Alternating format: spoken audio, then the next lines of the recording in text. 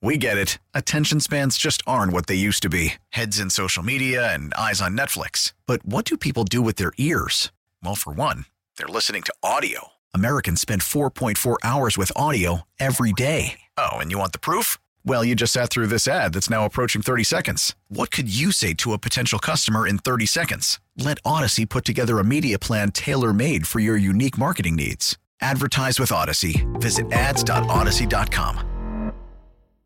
On a beautiful Monday afternoon, how we doing? Carton and Roberts. Craig is down on sunny vacation for a couple of days, checking out the family, making sure everybody's all right. Today, I don't know if you'll understand this reference, the mega powers come together. Me and Keith McPherson for 4.5 hours. How are you, sir? I like that you said mega powers, because if we wanted to just talk sports, straight sports, from right now to the end, it'd probably be the best show we've had in a while on this station. Are you? Wow, look at this guy. Are you Hogan or are you Savage, by the way? Oh, I heard your reference. I guess I'm Hogan, brother. Oh, yeah, the macho man. Now, you are the type of Yankee fan, tell me if I'm wrong here, who watched Anthony Volpe get a couple of hits, who watched Jason Dominguez hit a home run, who watched Clark Schmidt pitch brilliantly for a few innings, including unveiling that cutter. You are now fully convinced they're going to win the World Series, correct? Am I wrong here? I'm all in on winning a World Series. I've been for the little bit of a drought the Yankees are in, but not from spring training. Watching them in spring training is encouraging, but it's spring training. I'd like to remind people it's spring training. You don't even know who some of these guys are on the field by the end of the game. You don't know who the guys pitching are. It's good. It's encouraging, but they're practicing. And I think now in 2023, we just have so much coverage. I remember being young and you couldn't see as many spring training games. You couldn't see all the videos from the reporters and every at-bat and all that stuff. So I'm trying not to buy too much into it. I think the Yankees are stacked again. I think they have a good team again and a good chance to make a run at it.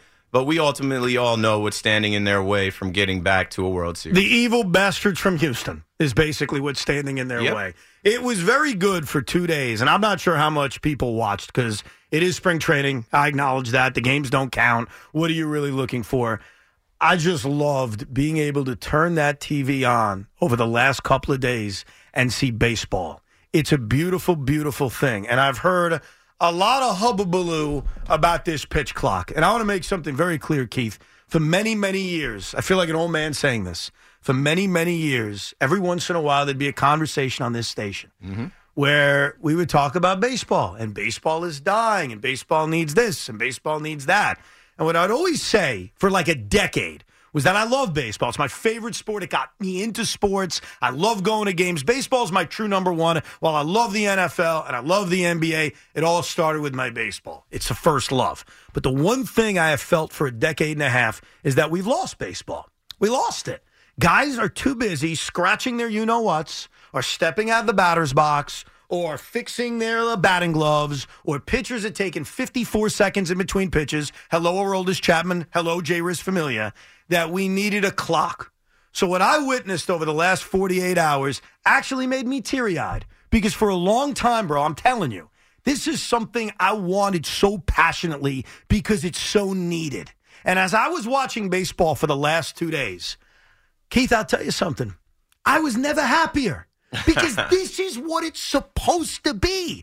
And I'm an open-minded guy. I don't like to say you're stupid or I don't understand your opinion. I try not to do that. I'm a friendly guy. But I want to be as kind as I can when I say this. If you call up this show today ripping the pitch clock, I wonder about you. I really do. I wonder what the hell you're thinking. I don't see the other side. I think the pitch clock is one of the great inventions in the history of baseball. What say you? Yeah, there's no going back now. I'm watching this Mets game right now, back-to-back singles. Second one was by Tim LaCastro, former Yankee. So I'm listening to you, but I'm also watching the game. And I was watching the games this weekend, and similar to you, I'm like, yo, I can't keep my eyes off of it. You can't take a break. You can't miss a pitch. The pitch clock is something that I said, okay, I'm not excited about it, but I'll give it a chance. And for so long, we've said there's no clock in baseball, right? That was like a thing for fans to say, like, no clock in baseball sets the game apart. We needed this clock because it gives it a sense of urgency that the other sports have, whether it's the play clock, the shot clock, the power play. It just gives you this sense of urgency. Like, come on now. And I feel like these guys have gotten used to baseball being more like, all right, we take our time when I'm ready. And even the mind game of like, all right, I'm going to step in the box. I'm going to call time. I'm going to step out of the box, fix my gloves. Now it puts a sense of urgency on the pitcher, on the player, and I can't wait to see what it does to the fans in the ballpark. Well, I think the fans are going to pay attention. That's what it's going to do. Like, you can't get distracted on your phone as easy. You can't go up, go to the bathroom, and only miss 5 pitches. Like, if watch the game. Yes. And it makes it easier to watch the game. And what boggles my mind is that many years ago, and I don't remember the exact year, I apologize, Major League Baseball wrote a rule that said, hey, you have to get in the batter's box. Hey, you have to throw a pitch. And believe it or not, I think the rule was 12 seconds. Except the umpires never enforced it. Not one time. You have been to hundreds of baseball games like I have. I never remember watching a baseball game and seeing an umpire actually enforce the rule. I think it was rule like 8-5. Not even kidding you. It was on the books. You have to throw the baseball within 12 seconds. But the umpires, we'll just blame Angel Hernandez because he's the worst umpire ever, decided never to enforce it. What this clock does, and why I love it so much, is they're enforcing a rule that's existed. Yeah. Except because there was no clock and because the umpires, for whatever reason, I don't know the reason why they didn't enforce it, they never did. So all we're seeing over the last few days, and I implore people, anybody who hates this, watch a freaking baseball game. Because the thing I'm noticing from the few people I've seen that hate this, they haven't watched a baseball game. I don't even think they watched yesterday's game. And I get it, it's spring training. I'm not forcing anyone to watch spring training. But watch a full baseball game and then actually tell me and tell Keith, oh, yeah, that sucks. That's awful. It's too quick. I can't concentrate. People hate everything, though. It's just part of it, right? I think we said earlier, talking before the show, I want to hear from the people like you and I that go to the actual games, that come home and still watch late games. Like the actual fans. I don't want people helicoptering to say, oh, this is ruining baseball. What are you talking about? This is good, right? You mentioned the umpires. Come on, Blue. You stay locked in, too, right? Because sometimes between pitches, these guys get so long in between, they forget what's a ball and a strike. Their strike zone is changing. Mm-hmm. So keep them locked in as well with having to monitor the pitch clock, the pitcher, the hitter. Let's get it going. And I think baseball games, we're already seeing the numbers from this weekend. A lot of those games were fast. I think the Yankees had a game where they played over 3 hours. Whatever is going to happen. But for the most part, these games are going to be faster, and you're looking at the other sports. How long is an NBA game? You go see the Nets, it's 2.5 hours. I go see the Devils, it's about 2.5 hours. We're getting baseball closer to that 2.5 hour mark where people won't be able to say the game is slow, it's boring, it takes forever. Well, think about it. You're also getting the same amount of action. Like the same amount of pitches that would be thrown in a baseball game from a year ago that took 3 hours and 10 minutes, you're going to get the exact same amount of action just in a smaller period of time. That's what you're doing. Like, we're not taking away baseball from anybody. You're not. Now, you're taking away the downtime from baseball, sure. You're taking away those moments, and I hate to pick on specific guys, but I swear to you, this has bothered me for a long time. So I know the names, and I'll name the names of guys who took forever. Jeurys Familia and Aroldis Chapman. You guys embarrassed yourselves. I'm telling you right now. We know. As a New York baseball fan, and this has nothing to do with performance, this has nothing to do with off-the-field stuff either. I'm talking strictly time between pitches. I watched you. I watched both of you. You abuse the system. I'll tell you another guy, your guy, A-Rod. A-Rod, how many times you got to adjust?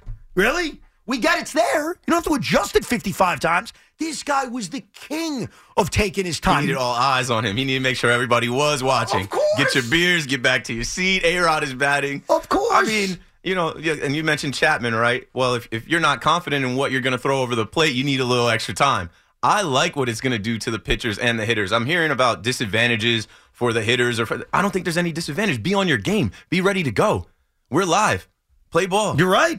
I'll give you something I found fascinating, and I figured this out during the offseason. There's a pitcher here in this town who used to be one of the slowest workers in baseball. And then he changed. He changed his pace to the point where last year he was one of the fastest working pitchers in all of baseball. And when I tell you the name, you're going to say, wow, that must have been a performance thing. Like, he went from working slowly and sucking to working fast and being awesome. And that guy's name is Edwin Diaz. Yeah, that's where I arrived in my head. Edwin Diaz last year was the fastest working reliever in baseball. That's why, if you call up today, because I heard Pete Hoffman try to tell me this the other day, they try to say, what about late in game? What about the drama of late in games? You lose it. It's too quick.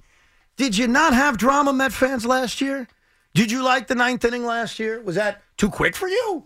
Because Edwin Diaz blew the pitch clock away last year because that was the rhythm he was pitching to, and apparently it worked for him, which is great for the Mets and great for Edwin Diaz. But I don't remember ever hearing a Met fan call this station and say, I'm sorry, I got to bring this up. As great as Diaz has been, he's working too fast. Nah, it's closing time. That's the whole point. The show's over. We're locking this down. I love it. Remember your guy Stroman used to quick pitch guys? Yeah. Like, this is not really a new thing. What's new is that now you can physically see the clock, and that's one thing from the weekend we talked about. I'm like, we don't know. Is there going to be a little bug, a little score bug next to the score bug with the clock running down? Is it going to be visible? And we're looking at spring training ballparks, not actual ballparks.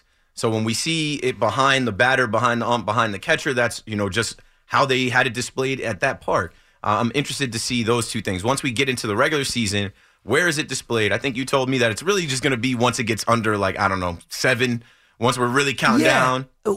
So on Friday, when they had 2 spring training games, out of just morbid curiosity, I put it on my tablet just to see. And the clock was there at all times. It was right behind home plate. So my impression was, okay, the clock is going to be visible for us as viewers all the time. Apparently I was wrong, because then on Saturday, when I'm watching Mets-Astros and eventually Mets-Marlins and the Yankees played a game, I'm noticing that the clock is not visible. They're figuring it out. It's spring training for the pitch clock too, right? Do you want to see it though? I don't want to see it. Okay. I think if we see it, it stands out more. It's in your mind more. I agree. It becomes more of a thing. If we don't see it, the pace is just there, and the pace of play is faster, and everyone gets used to it quicker. I think I agree with you, because initially I said it's kind of cool to see the clock. Then after watching Saturday and Sunday, what they did on Yes and what they did on SNY, and I think this is what they're going to do, is you never see the clock, but in the bug, they will show you the number when it gets to 7. Yeah. So as that number is at 7, you'll start to see it. And watching these games yesterday, I watched the Yankees and I watched the Mets because I'm not big of a loser. But I didn't score Sunday's game. My oldest son scored yesterday's game. I watched, but I didn't score it. Got to add that. I'm not that big of a loser. I'm not scoring every spring training But it was sort of cheating. You thought about it. You thought about it. It went through my mind. Well, the funny part is my oldest son loves baseball, right? And I think this is interesting for a kid like him. He's 6 years old, right? Yeah. They have no attention span. And he says to me, Daddy, I want to score tonight's game. I was like, oh, okay. I'm not going to, but you can. So I guess I was scoring via him. And in the first inning, this is what my son says about the pitch clock. He looks up and says, I don't think I like it. I said, excuse me? At 6, he hasn't seen much baseball. But I said, well, what are you talking about? He's like, well, Dad, it takes me time to put down the ball and to write the play in. I don't have enough time. He'll develop. Said, you'll develop that, Chet. You'll be fine. By the 5th inning, he loved it. So he's quick learner. Well, yeah, because it is noticeable at first. Yeah. It jumps out at you because we are so accustomed now to pitchers and batters. I want to blame everybody equally on this. Taking forever in between pitches. You're used to it, I'm used to it. So to see that kind of pace change initially, it feels weird, no doubt. In my house, I'm doing laundry, cleaning up, and I think someone walked. Maybe it was Oswaldo Cabrera. And I'm like, wait, I missed that. You have to watch the game because a 5-pitch walk can happen that fast. You can't look away. You can't go check on the dryer because you're going to miss pitches. And I like that. Baseball is a game where, like I said, I feel like you give these guys an inch, they take a mile, right? And it's all a mind game. Let's throw off this pitcher's timing. Let's mess with this guy. Let's step out. Let's go. Let's throw the pitch over the plate. Let's get action. And with these new rules, I think it's going to be an exciting season. And we're stepping into the future of baseball, which has been needed for a long time. No doubt. And look, there's a lot of things in baseball that you and I would disagree about. I'm just assuming because you're a Yankee fan that you probably always wanted the DH to come to the National League. I've just never really had a hard stance on it. Okay, fair enough. I know some people, no, you can't ruin National League Baseball. This has been, but what do you, okay, so here's a perfect example for you. Masahiro Tanaka against the Mets, gets on base. I think he strained both his hamstrings running around. I don't want to see these pitchers get put in athletic positions where they have to hit, where they have to steal bases, where they have to run. Let these guys focus on pitching. And let the professional hitters be the hitters. See, I disagree with you, and I'm not going to relitigate the DH debate, but I understood where you were coming from. I lost the debate, okay? The DH is now taking over the National League, and I've accepted it. I don't really have any other choice. But I used to fight and argue with guys and gals about the DH. I would argue even about interleague play. But I could see your side of things. I want to be as nice as I can when I say this. I don't see the other side of the pitch clock. I've heard people try to make points, and I think all their points are flawed. I don't mean to sound like a jackass, but it's true. Like, these people, I haven't heard one viable response. They hate to hate. They have to counter. They can't like it. I think I heard a caller today talk about, like baseball's supposed to be. I don't care what it's supposed to be. We're moving into the future. There's going to be no more Sundays of you just listening to the radio and there's a minute between pitches because this guy stepped out. This pitcher needs a new ball. We saw that with Karinchak from Cleveland. He tried to, I need a new ball. Hey, it's spring training for the pitch clock as well. And then I also heard that the World Baseball Classic is not going to have the pitch clock and the new rules. Yes. So that's kind of counterproductive to the guys going and playing in that tournament and then having less time adapting and then stepping right into Major League Baseball. So, but I'm going to give you a weird view on why no rules for the WBC is the best thing that could ever happen. Mm-hmm. For anybody out there right now that thinks I'm crazy or Keith's crazy and hates the pitch clock, watch the World Baseball Classic. I want you to watch it. I want you to watch that after you watch a spring training game or two. Then I want you to come back and watch spring training again. And I dare you, I defy you to say that was better baseball. You won't. You won't say it because it's not true. Because it's going to take an hour and a half every time a Cuban pitcher wants to change pitches. I've seen it. And that's what it is, too, right? We're taking teams from Japan, the Netherlands, Mexico, Cuba, the Dominican, like all of these different players from different countries. You can't implement Major League Baseball's new rules on these guys. But 100%. I'm 100% with you. When we do watch from March 8th on the World Baseball Classic and we get to see the contrast, the difference, give it a couple weeks. And it's like 2 weeks from now, not even. March 8th is the week after this one. We will now be accustomed. Your eyes and your mind, it's going to be trained quickly. We will be accustomed to how fast the game is, or at least how much action we get.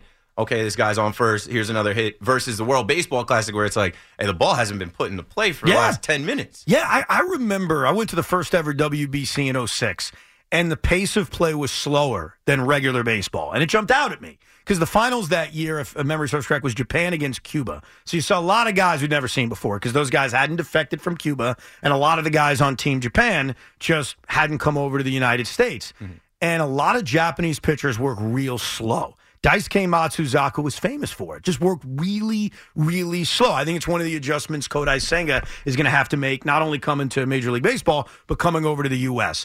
They work at a slow pace. I don't know the reason. It is what it is. And I remember watching those games saying, this is different. This is way too slow. And baseball sort of morphed into that over the last decade and a half. So when you watch, if anybody chooses to, because I don't know if anybody cares about the WBC, but if you put it on for a few innings, the difference is going to be so obvious. Yeah. And the other thing people could do, and I'm crazy enough where I've done this, watch old games. Put a game on from 20, 30 years ago. Dude.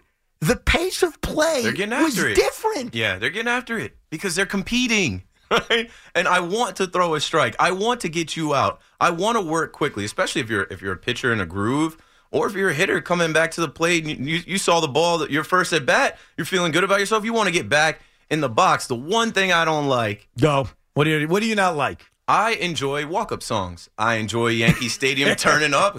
Number 99, Aaron Judge. And you hear Pop Smoke, I'm the king of New York, Mellow. Like, everybody has a moment as Judge is like, and like, Judge, like, just using him as the example, he like has this like strut to him. It's not a cocky strut. It's just like, I know I'm the boss. I know I'm the man out here. And then he comes to the plate, and then everybody's locked in because you know he's going to do something like hit a home run or extra base hit.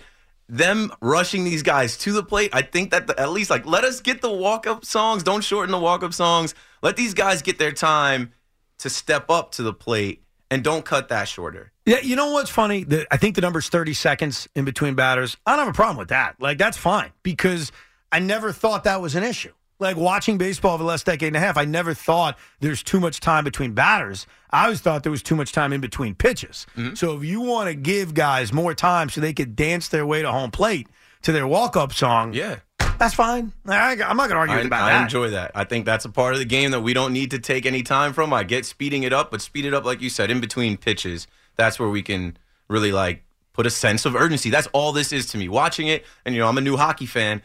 What got me about hockey going to see it live, you can't look at your phone. You can't look down. You're right. Somebody's firing that puck. Someone's got a feed to another guy and an assist, boom, and it's like you missed it if you look down for a second. In baseball, it's going to become more like must-see TV, and I can't wait to see what it's like in the ballpark. I told you the Bleacher Creature's going to be out there. There's going to be 20 seconds on the clock. Bleacher Creature's going to be like 10, 9, 8. Well, I love the fact that Max Scherzer right off the top is telling you his strategy, and we saw it yesterday where a batter gets one timeout. So they use their timeout early in the at-bat. They've got to be set by the 8-second mark. So they've used their timeout, batter set at the 8-second mark, and Max Scherzer now owns the hitter. Mm-hmm. He stands there and decides, when in these 8 seconds do I want to pitch? He can't call timeout again, so he waits on me. And that's like the new cat and mouse game. Like, everybody loves cat and mouse games in baseball. There's a new cat and mouse game. It's a new strategy to baseball, and I'm loving it. I thought the last 48 hours of baseball was so needed. And I can't wait to watch it in the regular season because I think it was necessary. And I'm so glad it's happened. And I think anybody out there right now that doesn't love it, you're going to realize real soon how wrong you are. It's the greatest change to baseball in the last 40 years. And I use 40 years because that's my time, I guess, on this earth as a baseball fan. I'm about to turn 40. There's nothing they've done, certainly not interleague play, the DH, the expansion of the wild card. Nothing has been as good as this. Yeah, it creates excitement around the game. People that don't really watch the game are like, oh, new clock, pitch clock? Oh, let me watch a little bit and let me see what's going on. There's all these people tweeting about this. And why I just pointed to the TV, shout out to Tony Racioppi. Tony Racioppi is a quarterback coach. He's at the Met game, Mets fan, with his entire family. Shout out to his wife and his 2 kids. Look at that. Tony Racioppi, a guy I looked up to. I went to see him down at Rowan years ago. He is a quarterback coach that coached Kenny Pickett, and I'm connected to from Ocean Township High School. Kenny Pickett, I played quarterback. I like to tell people I crawled so Kenny could walk. Or better yet, I walked so Kenny could run. You could also claim you discovered Kenny Pickett. You go with that. I knew about him when he was 11 coming to Big Red football camp. I'm on with Evan, and I look at the TV, and it's hard for me to not watch this Mets game right now. I'm paying attention. Look at you. And the camera goes to the crowd, and our old pal, well, my pal, Tony Racioppi, who is a quarterback coach, QB guru, who definitely helped Kenny Pickett, was with Kenny Pickett at the Combine last year, throwing in the hallways. We're coming up on the Combine. That was a cool moment for me to see a guy from my town on screen. And he's getting to do what every person should do once in their life. Hang out at spring training and watch meaningless baseball. Wish I could go. Wish I could be down there. Me too. Life has changed, so I don't do it very much often, that's for sure. The Puerto Rico test. I'm going to tell you a story. And I need you to be honest with me. I don't want you to be afraid of what people are going to think about you. I've gotten over that. You gotten over that? About a year ago. I was going to say a long time ago. It's been a while now. It is what it is. All right. I don't want you to be afraid of what your nighttime producer, Paul Rosenberg, is going to think of you. I don't want you to be afraid of what I'm going to think about you. I want you to be honest. All right. So I'm going to tell you a little story. My dad, who you've met, we've hung out at a net game once. My dad hates the New York Yankees. He does, passionately. To the point where when the Yankees won the pennant in 1976, he said to my mom, his wife, I'm leaving the freaking country. I'm so disgusted by this. I cannot stay in New York. I cannot watch the Yankees in the World Series.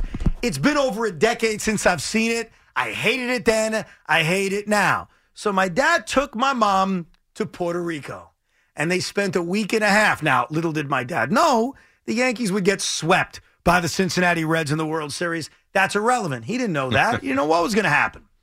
So my dad said and announced to the world, I hate the Yankees so much, I'm willing to fly to Puerto Rico to ditch town. Now, I have an answer. If you asked me, Evan, job aside. We have to put the job aside. We're obviously real professionals here. We care about our shows. Bleep that, okay? Job aside. Is there a team that if they advanced to a World Series or a Super Bowl or a Finals or a Cup where you'd say, you know what, I got to get out of the country. I can't live with the fans. I can't live with the media. I can't live with the people. I need to be like Evan's dad. I need to get the hell out of town.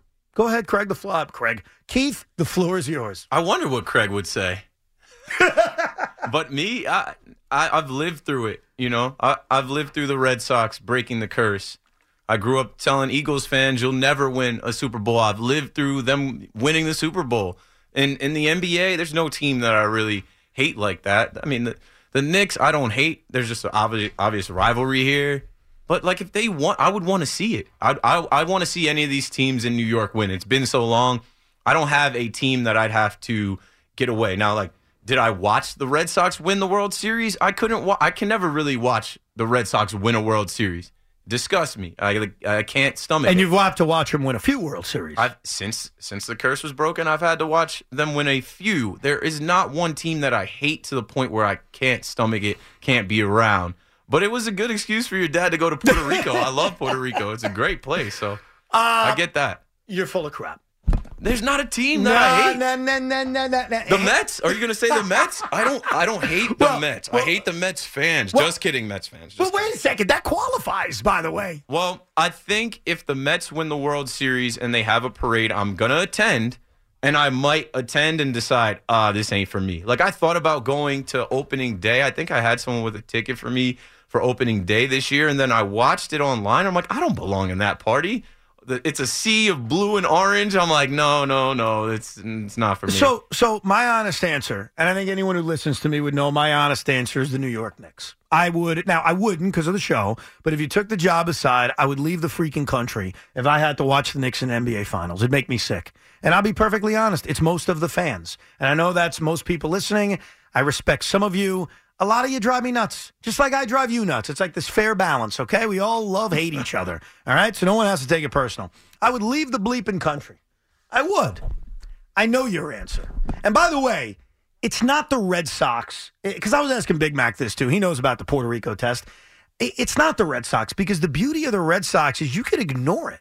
Like, we're in New York. If the Red Sox are in the World Series, we don't have to spend all day talking about it. You can almost avoid its existence. The Eagles are in the Super Bowl, which is something that you and Giant fans can share. You don't like the Eagles. It's a bond that a Cowboy fan like yourself, he's a Cowboy fan, ladies and gentlemen, and Giant fans can share. But, you can kind of avoid it. Like, you heard Super Bowl week. We talk a little bit about the game. Super Bowl's kind of hard to avoid. World Series is easier to avoid. There's NFL going on, basketball starting. It's easier, but you can avoid it in terms of Monday, Tuesday, Wednesday. It's not the lead story everywhere. Yeah. It's once you get to Sunday, you can't avoid it. So to me, it's always a local team. It's a team that's in this town. And what makes our city so special is that we have multiple teams. And I find it really difficult to like one team and quote-unquote root for the other. Come on now. No, it doesn't exist. I know a lot of people say, I'm a New Yorker, but you got to pick a side, and that's part of it. Like, we're on different sides in the same area for a reason. The town is big enough for the both of us, but it's not. Like, the Mets went to the World Series in 2015. I honestly wasn't actively rooting for the Kansas City Royals. I wasn't rooting for I didn't have a dog in the fight. Keith, in 2023, when you and Met fans go at it on Twitter, which is great, got no problem with it. It's all fun. You don't want to be in that world. The world of the Mets in a World Series, and you're on the fan having to talk about it and having to hear it and having to digest it. It will drive you nuts. Are they facing the Astros? They're facing the Toronto Blue Jays and Vladimir Guerrero Jr. I'm rooting for the Mets. I don't believe you. I'm rooting for the Mets. I don't believe you. Oh, he better be telling the truth. Of course we're rooting for the Mets. Yeah, what, are you crazy? Hold on a second. Do you believe Keith? Yes. You do? Yes. Loogie, as a Met fan, do you believe Keith? I don't believe a word. Sorry. There's no shot, bro. Because, again, you're living with us Met fans. You're going on Twitter. There's no escaping us. And I'm telling you right now, you have no idea the thunder and pain that's coming from the Met fans. If you lose that World Series, I get to turn this mic on and say, of course. You were close again. 2015, 2000. Yeah. And I get to live in that. But if there's a parade, like I said, I'm pulling up to the You're party. not going Where's to the party parade? at? LGM, 7 line. Send me an invite. Where we going? And by the way, I also think you're full of crap with the Knicks because rightfully so, you and I had our fun over the last few years in theory. Ooh, we got KD, we got Kyrie. Yeah, that did a lot for us. If the Knicks go on a championship run and while they're winning, they're enjoying our misery, you're telling me you're rooting for them against the Warriors in the NBA Finals? Excuse me? Not going to be the Warriors. Well, whatever. The Portland Trailblazers because Dame is going 70. I mean, I don't think the Knicks are good enough to get to a finals. That's not the point, though. Yeah, I wouldn't hate on it. I wouldn't hate on it to the point where I'd have to leave the country. It wouldn't get under my skin to the point where I would have to escape. I might not be a fan of the team, but I would watch, and I'd not root for them to lose, but I'd be ready to rock the mic if they did lose. You're rooting for them to lose, though. That's basically rooting for them to lose, which, again, totally all right, man. It's totally all right. Like, I'm not mad at that. That's who we are. Like I said, I can appreciate these Mets. I can appreciate these Knicks. We are seeing a change in both of those franchises. I know you're on one side of one and the other, but like I can appreciate the sports of it, like the basketball of it. The Knicks right now are doing what they couldn't figure out how to do in the beginning of the season. Absolutely, they're getting back healthy. They got another piece. They're winning games. I'm not mad about that, even with what it feels like right now to be a Nets fan. Feels like it's over now. Have you been to Nets Knicks at Madison Square Garden? I stopped going. You stopped going. That's not a place for Nets fans. I'll be there. It's become more of a place for Nets fans now that the Brooklyn Brigade goes and has a section, and you hear "Let's go Nets" Brooklyn chants. Right. But I went in 2015. I think 2018 was the last time I went. Because that is the Knicks building. It's Madison Square Garden. You can come in there with your Nets energy, and you're going to have to hear it from the guy behind you, to the right of you, in front of you. But that's kids, grown men, women. Doesn't that memory kind of remind you how you should feel if they ever went on any kind of run? Like that doesn't resonate in your head. You don't hear those sounds. They're not going to go on a run. We just celebrated 50 years since their last championship. I love how you're taking shots at them in the meantime, which I respect. I'm just being honest. Like, as a fan of the sport, I can separate my fandom from the sport and say, this is good for the Mets. This is good for baseball. And if they win the World Series, I'll see you at the parade. The Knicks, I do think they have a good team, but, like, what are they actually – like, the ceiling for the Knicks, in my opinion, is maybe getting out of the first round, depending on – who they draw. They're not going to make a run. No, I'm not disagreeing with that. I'm just saying if they did. I'll be able to stomach it. I'll be able to handle it because I've seen it. Yeah. Right now, the thing that bothers me most is that the Houston Astros swept the Yankees 4 games. We got 2 in Yankee Stadium. They might as well have been in Houston. Well, hold on. So if the Mets played the Astros in the World Series, you would easily root for the Mets? Is that what you're saying? Yeah. That's not even close. So the Mets would then, let's say they handled them. They would do what your team couldn't do, and you'd be okay with that? Congratulations, Mets fans. You beat us. I've said it on my show. I said now with Steve Cohen, right, the Yankees, there's pressure. And this is another dynamic from the Nets and Knicks. With the Nets moving to Brooklyn, it put pressure on the Knicks. There's another ticket in town. No, I get that. But in 1999, when the Mets had this hard-fought NLCS against the Braves, they were down 3-0. They forced the Game 6. They blew Game 6. Could never beat the Braves. Couldn't beat them in 1999. And now the Braves get to the World Series, and they play your New York Yankees. Mm-hmm. And when you guys swept them like it wasn't a big deal, like they were going out for a nice jog in the walk on a fall afternoon. You didn't feel good about that? I was disgusted. I needed to take so many. It was for the city, Evan. Oh, my God. It was for New York, Evan. For the city? Yes. I was disgusted by that. We're divided, but at the end of the season, if it's coming down to New York versus Atlanta, you didn't feel good about, hey, they didn't beat our neighbors. They didn't beat our brothers. They didn't beat... I said to myself, we couldn't beat them. We never could beat them. And then not only did the Yankees beat them, they beat them without breaking a sweat. John Rocker's giving up RBI singles to Paul O'Neill. And it's like, yeah, whatever. And you sweep them? You think I was content with that? I wanted to leave the country, except I was in high school and I had no choice or money. See, part of it is more so the fandom because you knew you'd have to deal with obnoxious Yankees fans for the whole winter into the next season, and that is a lot to deal with. It's the fans. It's not the team. I agree. You don't think you would have to deal with your reputation now, which has been growing and growing. You're a big star. You don't think you would deal with Met fans if, God forbid, they won the World Series? I deal with Mets fans every day. Yeah, but after winning? Forget about now. They lost in the wild card series. The battery in their back would be – what's the biggest battery size out there? D? The battery in their back would be even bigger, but it wouldn't bother me. I like this stuff. At the end of the day, it's just sports. It's entertainment. It's fun. Like, I'm not running from it. All right. When the Yankees got swept, I was right here doing my job. I left the stadium. I think Game 3 I watched most of that. You left the game early? I think, well, anytime I leave early, I have to come here and host. Forget the work stuff. That's different. Have you left the game early because you were so embarrassed by getting at WFAN? I never left the game early, and that goes back to the conversation about pace of play. I go into Yankee Stadium with the intention of singing Frank on the way out, not the negative way when they play it after losses where we're like, turn that off. I go there with the intentions of getting a win. I don't care if it takes 5 hours, but.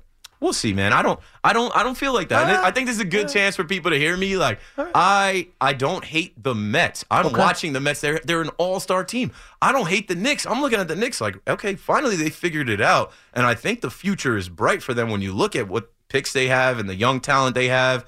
But I'm not going to be the type of guy that's like, I have to get out of Dodge. Yeah. I have to escape this. I gotta bring out the hate of him, Loogie. I think there's an inner hate that needs to be like brought out.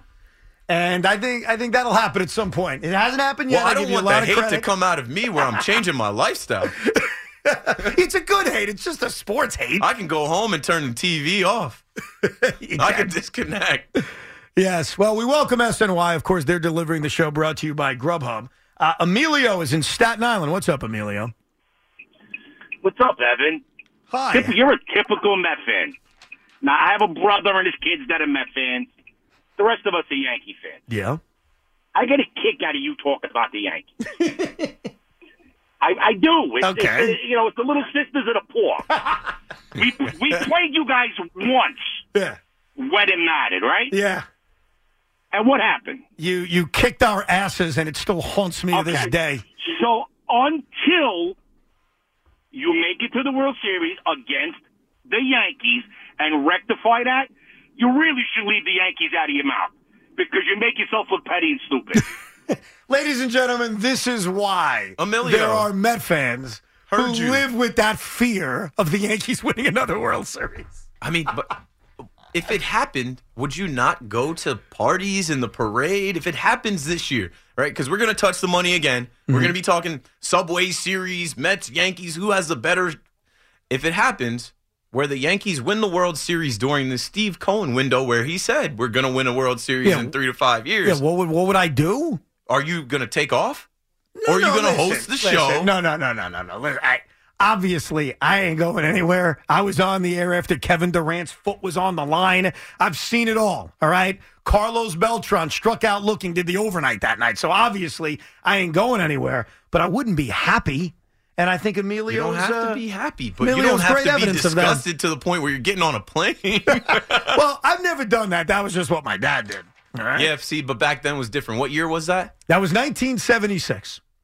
So that was before the Mets won in 86, 10 years before.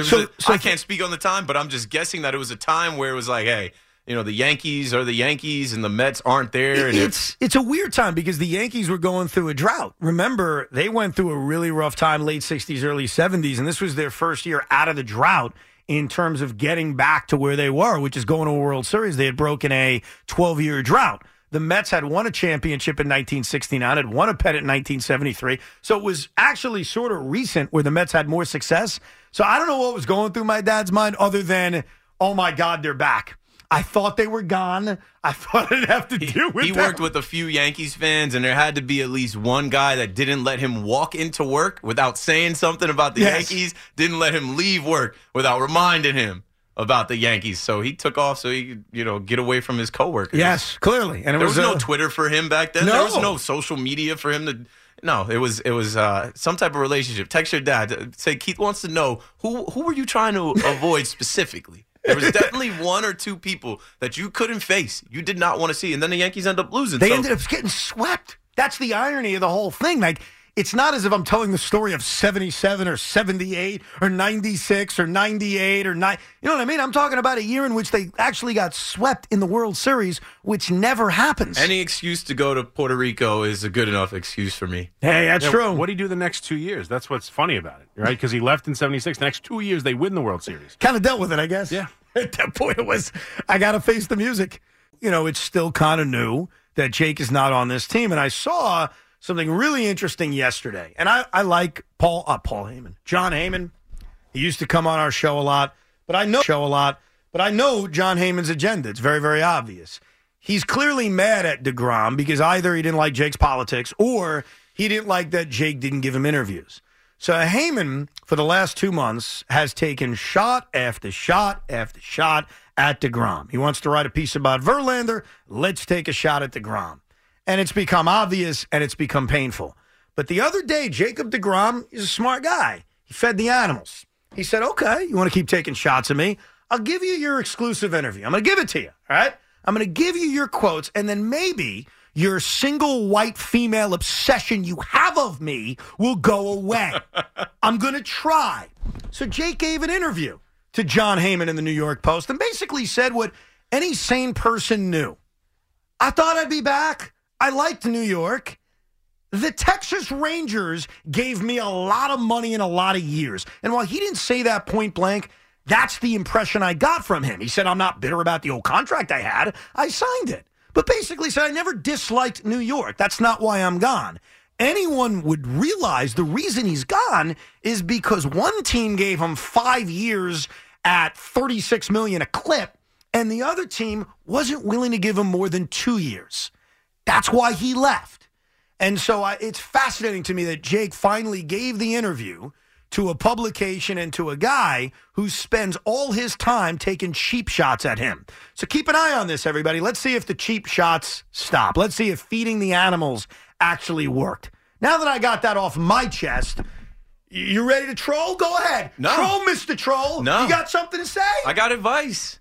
Don't let this go on forever. Don't let this guy live rent-free in your head. I said that a couple months back when I think I was listening to Loogie, and he was talking about the article where Buck Showalter and DeGrom allude to, like, there's a real story. There's more than we know about what went on, and one day we'll get that story. Fast forward to now, today, we have this latest story. This is going to keep going on. Move on. It's obvious why he's no longer a Met. It's a money thing.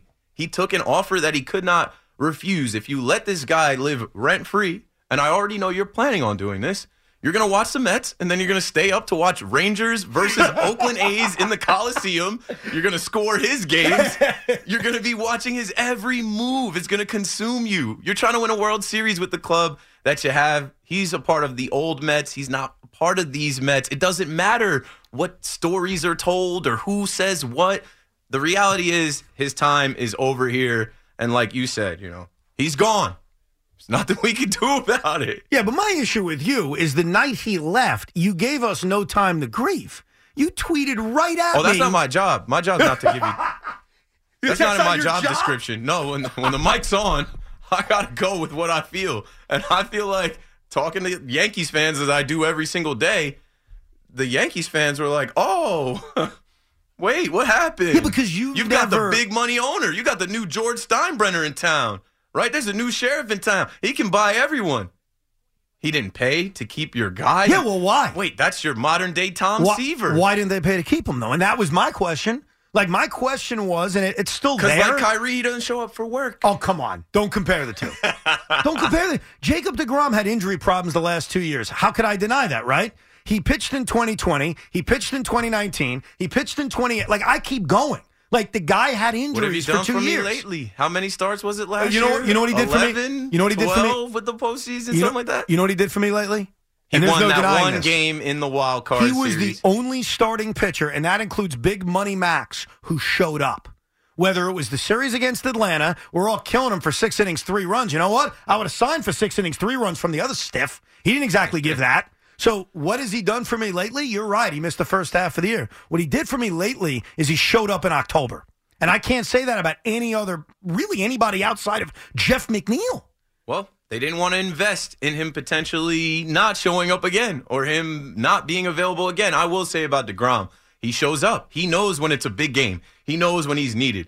He'll have 6 AAA starts. You think he faked an injury? I won't say that anyone faked an injury. Then what are you saying? I'll never know. What I'm saying is he knows when it's not important. He knows when he can take his time. He knows when he doesn't have to physically be there. He was there at the end of the season. So what drives me nuts is you're saying something a lot of people think. I want you to know that. Like, you're not saying something crazy. There are a lot of Met fans that is, who are going to say, thank you, Keith. He's speaking the truth. Yet I think you and everyone else, I think you guys are so full of crap. Like, what are you talking about? He had a scapula injury.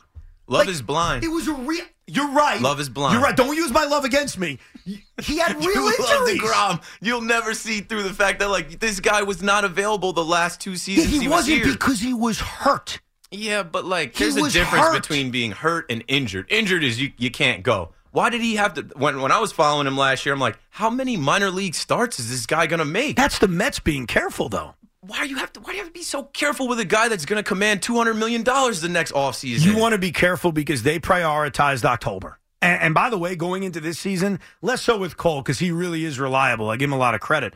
I'd do the same thing. I'd prioritize making sure that my old men starting pitchers are ready to go when it matters the most. Jake is old? No. Max Scherzer and Justin Verlander. In DeGrom's case, it was more that he wasn't healthy. And that's why you were managing being careful. You have to. Because as we saw last year, you could have a 2.25 ERA. That's great. If you suck in a postseason game, it's do or die. You see the way people react? Yeah. Well, I don't know. I mean, I look at DeGrom as a guy that wasn't available enough. I look at DeGrom as a guy that was all you had for a while, right? Yes. It was DeGrom Day. You could look forward to that. You might not have any run support for the guy, but you know what he's going to be when he's on the mound. He already took a discount. He took less from the Mets. He wasn't going to take less from the Mets again. So here we are where, you have Steve Cohen. He can buy everyone. He's the greatest owner of all time, all this stuff. But like the one thing that Mets fans can look at him sideways about, you didn't lock up DeGrom, and we were sure of that. We were sure that you were going to, like our guy, make sure that he didn't play in another jersey. And now he lives rent-free in Mets fans' heads. And he's going to be a Texas Ranger. Is he living rent-free in my head? Because I think I speak for the minority who say, hey, I love Jake. I wish they brought him back. I'm not rooting ill will for him. But I think the majority of Met fans, and I try to be careful in saying this isn't just judging Twitter, but unfortunately that is something we look at. It seems like most Met fans hate his guts. Most Met fans say he hated New York. He couldn't wait to leave. He faked his injuries. But there's no reason to hate this him, and that. in my opinion. I agree, bro. I agree with you. He took the most money. You got to forget about it. Did you hate Robbie Cano? No. How could you? He took the most money. And I agree. Then we heard that, like, they didn't have the Dominican food out there that he likes. He wasn't feeling it. I'm like, well, what'd you expect? What'd you expect? You went to Seattle. I'm never going to be staying up to watch Robinson Cano's at-bats against the Angels. Goodbye. I joked with you. I'm like, we ended up with Brian Roberts, your cousin, at second base the next year. But it is what it is. We moved on. And now when you look at the Robinson Cano story, his best years were with the Yankees. It turns out that the Yankees made the right decision. They made the right Now, move. in the moment, were you No, okay I was mad at Jay-Z. Were you mad at the Yankees, though? Because the Yankees could have been higher. They got outbid. At the time, the Yankees went that next offseason. They got Masahiro Tanaka, Brian McCann, Carlos Beltran, Jacoby Ellsbury. Jacoby Ellsbury was the essential replacement. Essentially was the replacement for Robbie Cano. They just spent the money elsewhere. So I couldn't be that mad that you didn't pay the money for Robinson Cano because maybe you knew something that maybe you knew about the PEDs. Maybe clearly you knew something that we didn't know. I loved his swing. I love how he played. He was so smooth. He went and repped us at the home run derby. He was the guy, right? And he was a young guy. Mm-hmm. But that ended. Jay-Z, Rock Nation, they took him to Seattle, and I was mad at Jay-Z more than Robinson Cano. I'm like, they're just going to get the biggest money that they can get for him, and the Yankees have made a hard line that, hey, you're our guy. This is what you're worth. We're not paying anymore. So long. And by the way, most guys do that. I mean, Aaron Judge, I guess I give him credit. He took less to stay. The San Diego Padres were clearly willing to go further, but most guys are just going to take the biggest contract. And I don't blame guys for doing that. That's the nature of free agency. Well, for the Yankees, you got to care about your legacy. And I think Aaron Judge has spoken to the fact that he's a Yankee and he cares about only wearing that one hat and the pinstripes. And now he's the captain. He never really was going anywhere. He just needed the Yankees to put respect on his name, and they did. And that's their fault that it cost them $150 million above what they thought they were going to pay him opening day last year. You weren't worried when Arson Judge was headed to the Giants for those 35 seconds? It wasn't a part of you saying, I appreciated that. I appreciated, shout out to John Heyman forever for that one. That was the greatest pump fake of all time because every Yankee fan felt what it felt like for a few minutes. We thought we lost Judge. After the season he had, we got to feel that for about 4 minutes, and it didn't feel right. And then I think that swung things in the Yankees' favor. I remember, and I hate to keep going back to Cashman, but I remember watching coverage of winter meetings, and they're asking Brian Cashman, like, hey, when are you meeting with Judge? There's rumor that Judge is coming. Well, the player, I haven't been in touch with the player. He's a free agent. He's your guy. Right.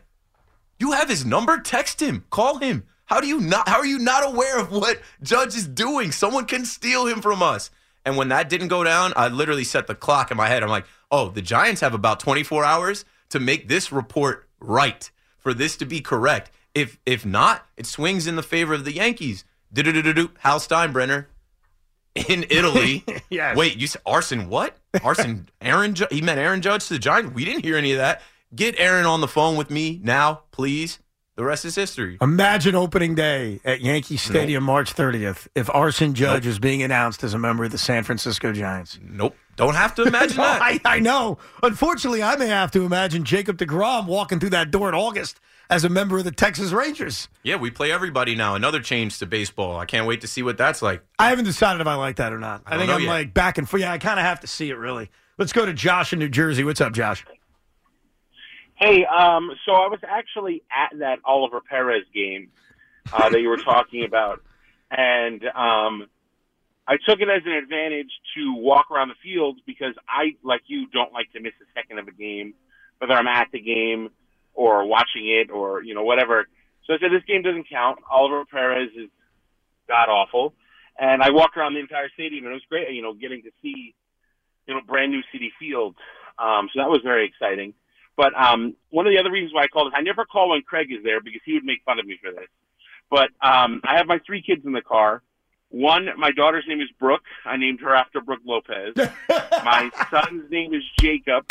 He was named after Jacob deGrom. Oh, my God. You're a man of my heart, bro. Real one. His middle name is Daniel, and he is named after Daniel Murphy. Wow. So, but unfortunately, he's a Yankees fan somehow. He's 6 years old, wow. And he roots for the Yankees. So wow. I somehow convert him, but yeah. I don't think Craig would have made fun of you. I don't. No, I actually changed my mind. No, he would. He would. I think that's awesome, though. That's tremendous. And I want to make something very, very clear. My son is not named after the New York Jets. I know people like to think that. It fits very well. It's just a cool name that starts with the letter J. That's just the way it is roll. A cool name. And as he gets older, he can decide. Like, if the Jets are better, which they should be better by the time he's older, I hope so. With some of the guys that they have on this roster, he can walk around and say, yeah, I'm Jet, named after the New York Jets. By the way, you're not going to know what this means, and that's okay. At some point on this show, and I think Big Mac and Loogie will get it, I'm going to give you the Puerto Rico test. All right? This is what people are going to learn a lot about you when you take the Puerto Rico test. Been there once. You guys have no idea about the Puerto Rico test? No idea. idea. Rico. Oh, really? I know about the annexation of when Puerto you announced Rico. that I was joining WFAN and taking over the night shift on this show, Tommy called me. I was in Puerto Rico with my wife. Yeah. Okay, great. The Puerto Rico test has nothing to do with Puerto Rico. All right. Just a nickname for a very important test in which we're going to learn a lot about Keith McPherson. We'll do that a little bit later on. You don't want to miss the Puerto Rico test. Let's go to Corey in Virginia. What's up, Corey? Doing good. I'm a now transplant in Virginia the last 10 years. I still go up to Met games. I had season tickets, weekend season tickets. Evan, I used to sit right by you and your dad when you were young. He used to yell at you about using the copy machine too much to make scorecards. I don't know if you remember those. I sat right next to you in the field level over there. I got married at Chase Stadium in 2000. I have a daughter named Shay, by the way. If I had another son, I would have named him Seaver, just to add to your conversation. But I'm a baseball traditionalist.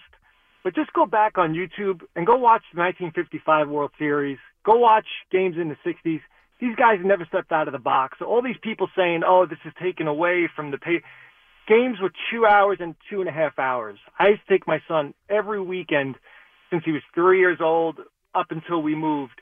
And I remember the first time I took him to a basketball game down here, a UVA basketball game, right, and it was over in 2 hours. He goes, that was fun, Dad. It was only 2 hours. Nobody wants to sit for 4 hours, especially if you enjoy going to batting practice and you enjoy trying to catch foul balls and batting practice and all that stuff. We have to come up to speed. Well, and get baseball let me just correct you on this. I wouldn't mind. I don't think Keith would mind sitting at a game for 4 hours if there was 4 hours worth of action. If it was a 13-inning game that took 4 hours, there's a chance we're going to say, yeah, that was great. It's when you give us the same amount of action, except you spread it out over a longer period of time because batters are taking their time and pitchers are taking their time. And I did a little research because I'm that weird. But I think this is interesting research, and I'm going to do it for you so you don't have to do it. That's my attitude on life. You can make fun of me all you want for this research, but I guarantee you're going to tell your friend at the office tomorrow about this, and you're never going to have to look it up because you're going to trust Uncle Evan. Are you ready, Keith? Because you're going to use this too. Sure.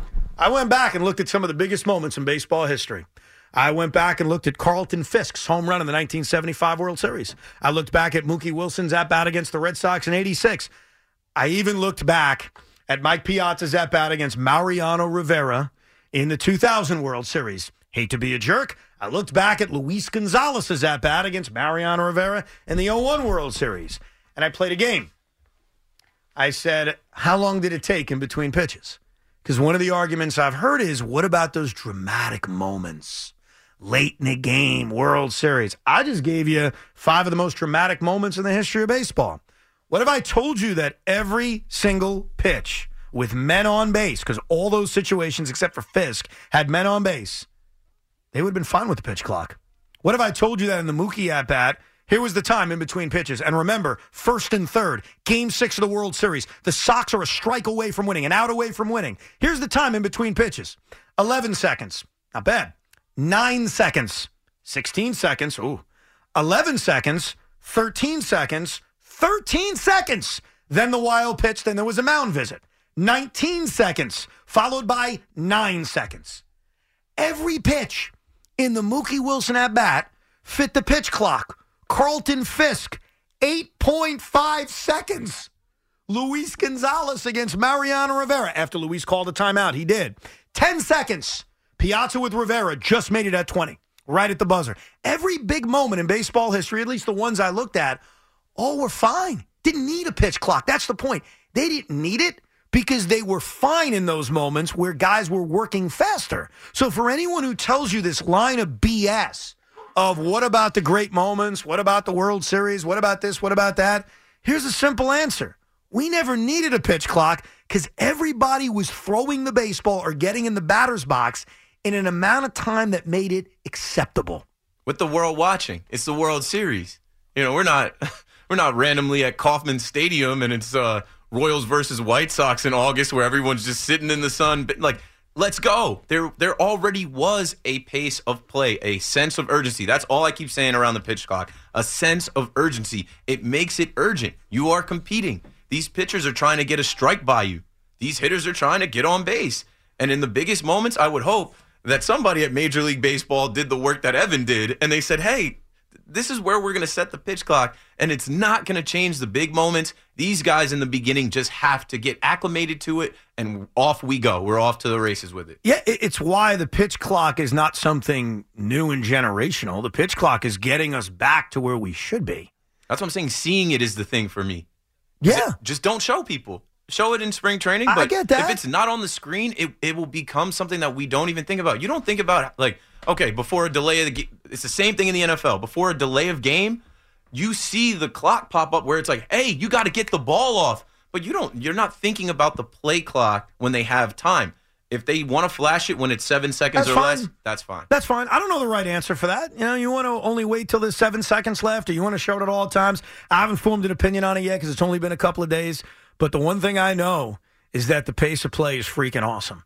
And it's what baseball was supposed to be. That's what it meant to be. If your day sounds like... We need the report ASAP. You deserve Modelo. If you've persevered through... You deserve this rich golden lager with a crisp but refreshing taste. Or if you overcame... 2 more reps, 2 more. You deserve this ice-cold reward. Modelo, the Remarkable Fighter. Drink responsibly. Beer imported by Crown Imports, Chicago, Illinois. We get it. Attention spans just aren't what they used to be. Heads in social media and eyes on Netflix. But what do people do with their ears?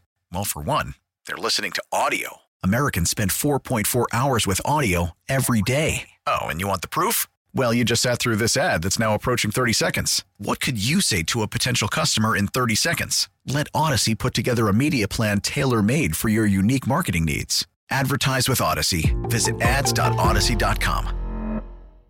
We get it. Attention spans just aren't what they used to be. Heads in social media and eyes on Netflix. But what do people do with their ears?